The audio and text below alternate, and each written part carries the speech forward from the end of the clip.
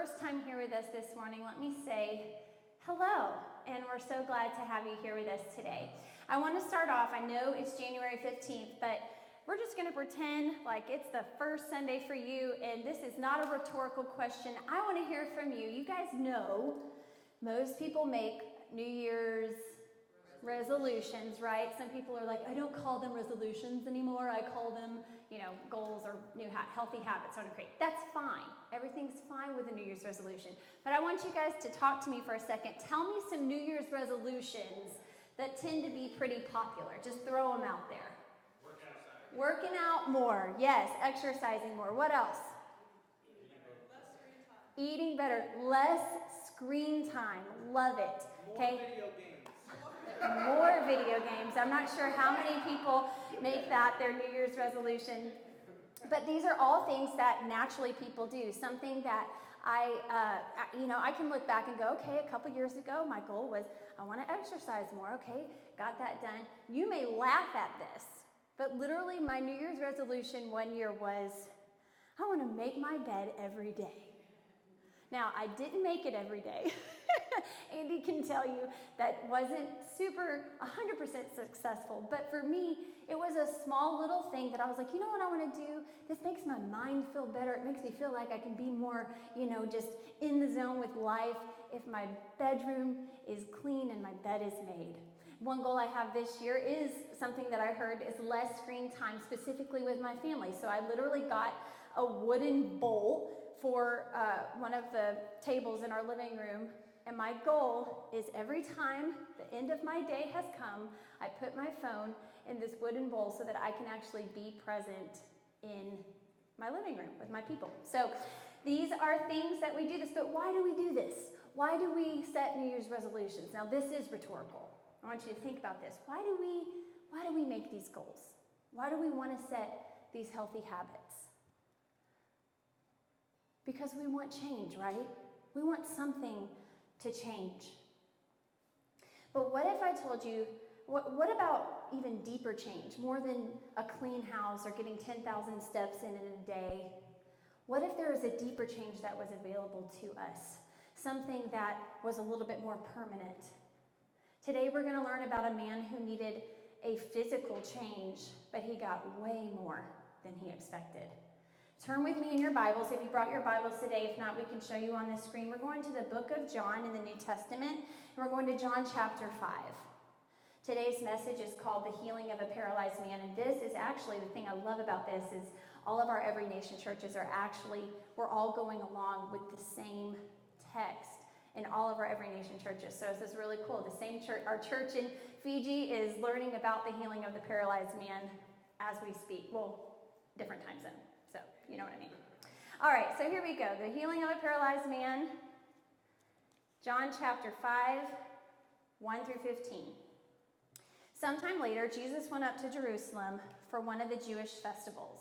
There in Jerusalem, near the sheep gate, a pool, which in Aramaic is called Bethesda, called Bethesda, which is surrounded by 5 colored colonnades. This is giving us just a setting. Here's where it is. It's probably a beautiful place with the colonnades. Here are a great number of disabled people where they used to lie, the blind, the lame, the paralyzed. One who was there had been an invalid for 38 years. Underline that, 38 years, that is a long time. When Jesus saw him lying there and learned that he had been in this condition for a long time, he asked, "Do you want to get well?" "Sir," the invalid replied, "I have no one to help me into the pool when the water is stirred. And when I'm trying to get in, someone else goes down ahead of me." Then Jesus said to him, "Get up, pick up your mat, and walk." At once the man was cured. He picked up his mat and he walked. The leader said to the man who had been healed, "It's the Sabbath. The law forbids you to carry your mat." But he replied, "The man who made me well said to me, 'Pick up your mat and walk.'" So they asked him, "Who is this fellow that told you to pick it up and walk?" And the man who was healed had no idea who it was. Jesus had already slipped away into the crowd. Later, Jesus found him at the temple and he said to him, "See, you are well. Stop sinning or something worse may happen."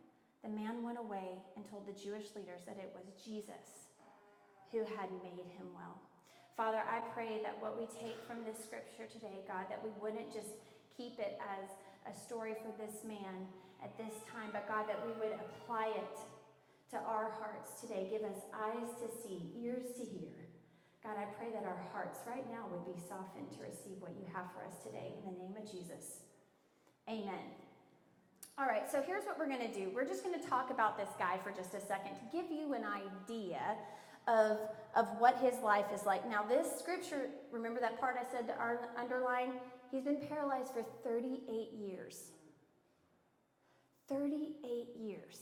It doesn't say from birth, and if we read in context, sometimes, some of the commentaries actually believe that the reason this man is paralyzed is actually from something of his own doing, but we don't know fully, okay? We don't know fully where or how this happened, but we know it's been 38 years.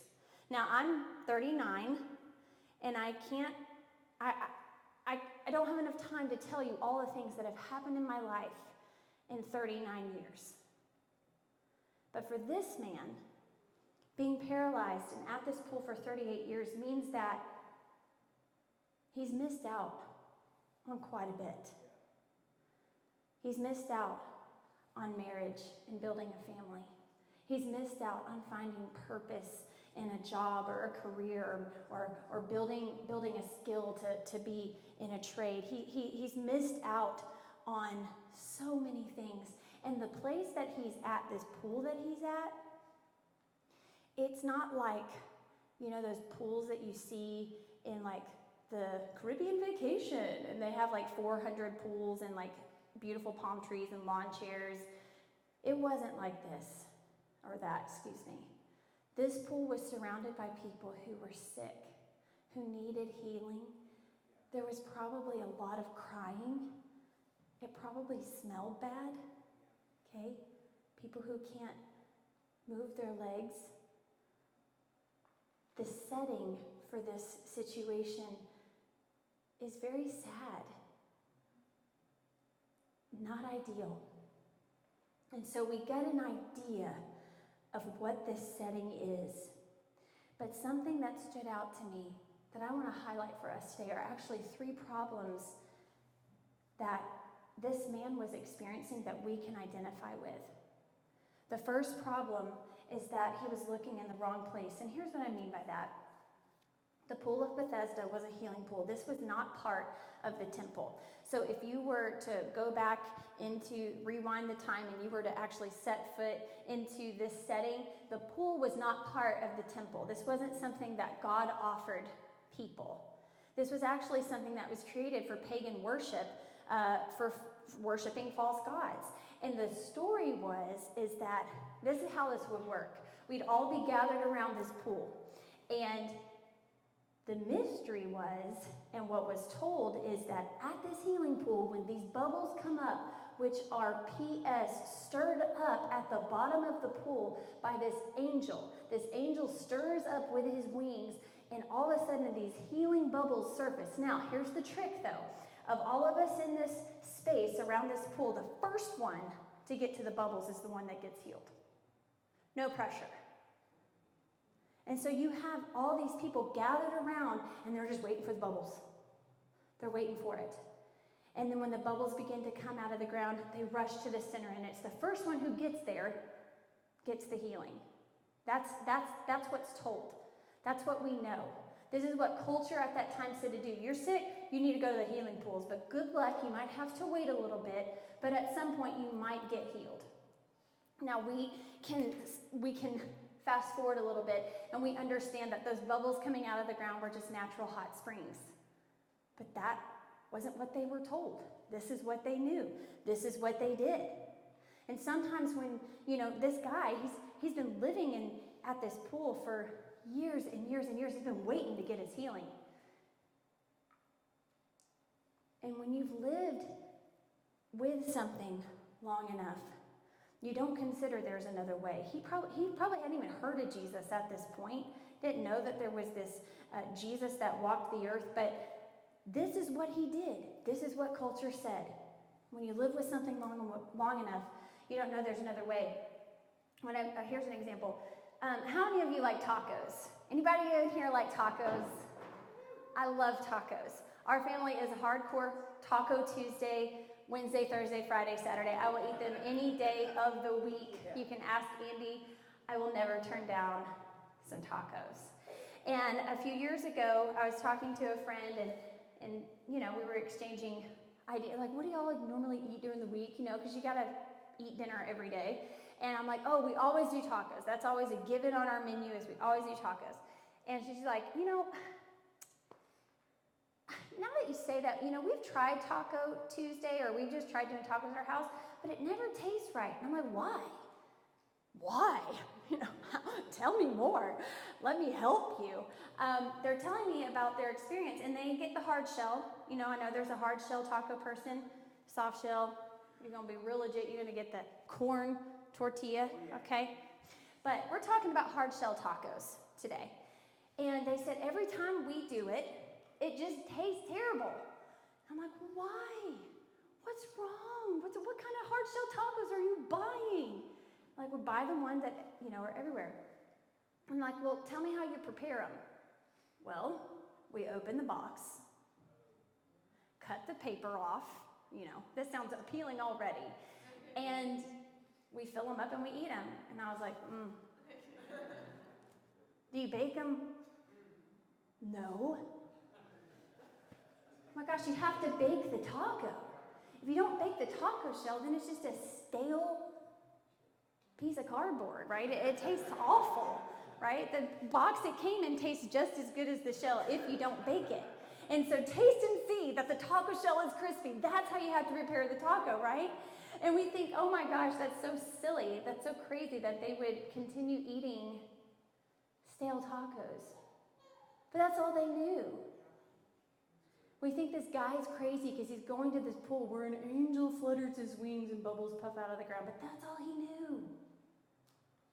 That was the healing pool that he ran to. And you think, well, you know, 2023, we don't have these healing pools set up in Kennesaw and Ackworth and Woodstock. But we do have healing pools. We do have healing pools that we run to where we're looking in the wrong place. Culture's going to tell you, culture told this man, run to this healing pool, but what does our culture tell us to do when we're hurting, when we're in need, when our hearts are broken? This is more than just healing of being paralyzed. There's depth. There's something in his soul that needs restoring. And culture would tell us, oh, well, you know, just numb the pain with substance. Oh, you're tired of being lonely, just hook up after hook up. Don't even get involved in a relationship. You at least be with somebody. You've been hurt. You've been betrayed. Your heart grows bitter. I'm going to isolate myself. My healing pool is my living room and my Netflix series, and nobody can tell me any different. We all have our healing pools. Where is your healing pool today? Who is your healing pool? What are you running to? Because I can tell you the healing pools that we run to in 2023 will do just as much good as that healing pool did for that man. What's the problem? We're looking in the wrong place. The next two problems actually go hand in hand to me, but they can be individual, but I'm going to share them together. The second and third problem is he finds excuses and he blames others. Now, Jesus walks up to this guy. This guy doesn't know who he is, okay? Walks up into this man's business and he's like, hey, do you want to be healed? Do you want to get well? Imagine we're not at a healing pool, but if you got something going on in your life and it's tough and it's not been going well and some stranger just walked up to you and was like, hey, do you want this to change? Of course. Of course I want this to change. But here's what he says to Jesus.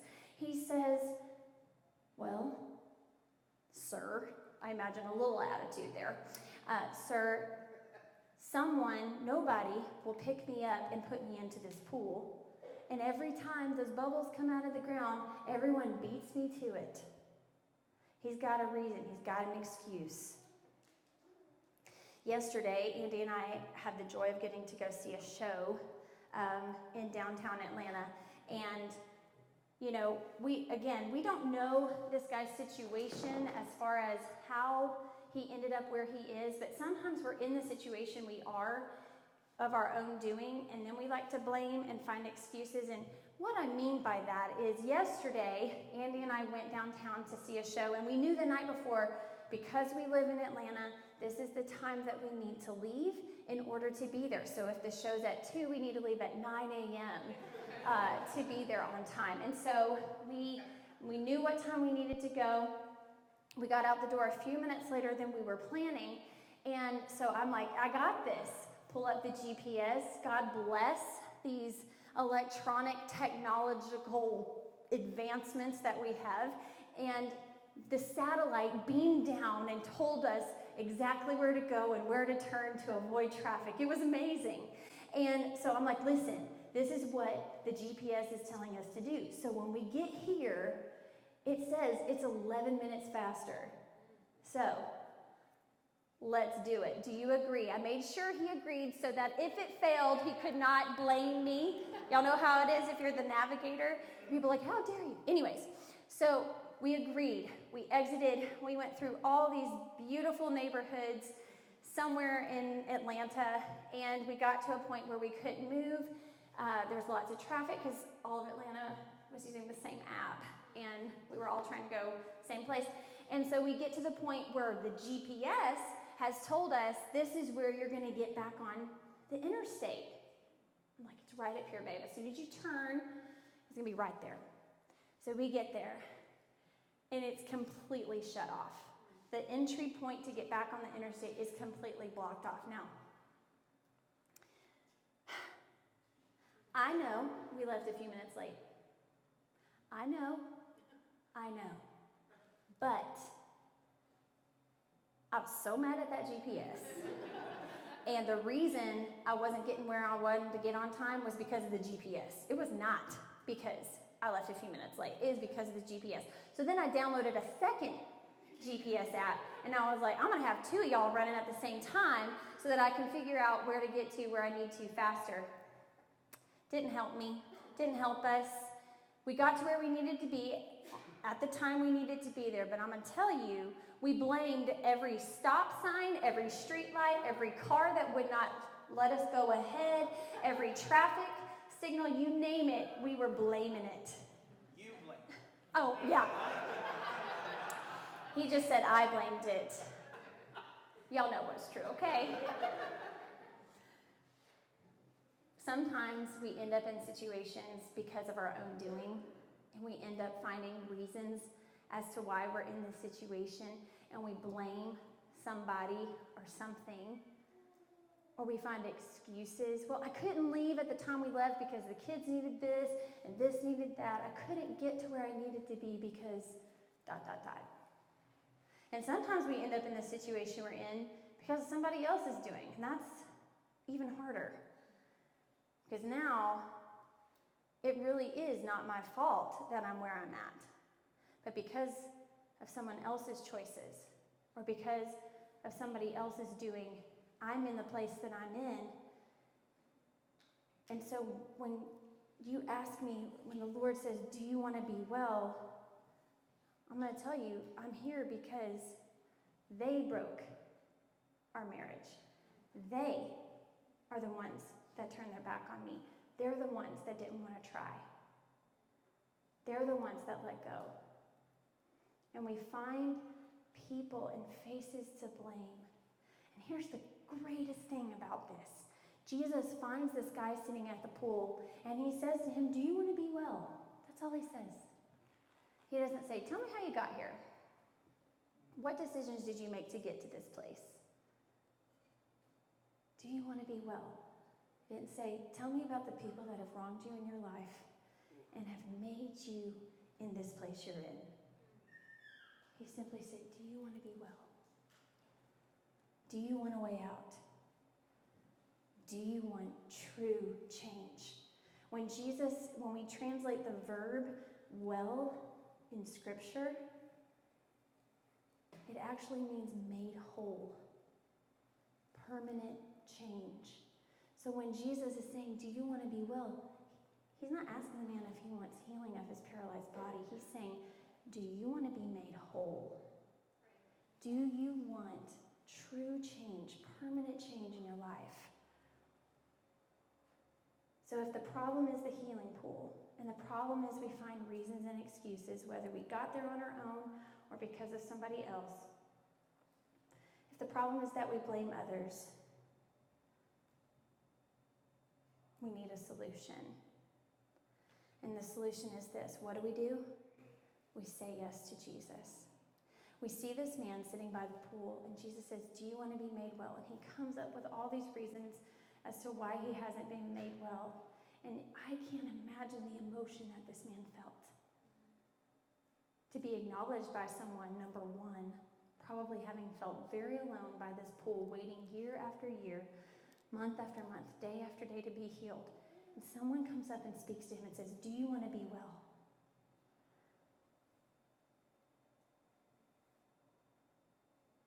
It's clear that his response was yes, because Jesus says, get up, pick up your mat and walk. And he does it. He picks up his mat and he leaves the healing pool. What do? We say yes to Jesus, and here's why. We believe that Jesus changes everything. Jesus changes everything. We say yes to Jesus, and all things, everything else changes. My perspective, the way I treat people in my life, the way I handle stressful situations, the way I walk out being hurt, offended, bothered, annoyed. Jesus changes everything. Patrick, can you come on up?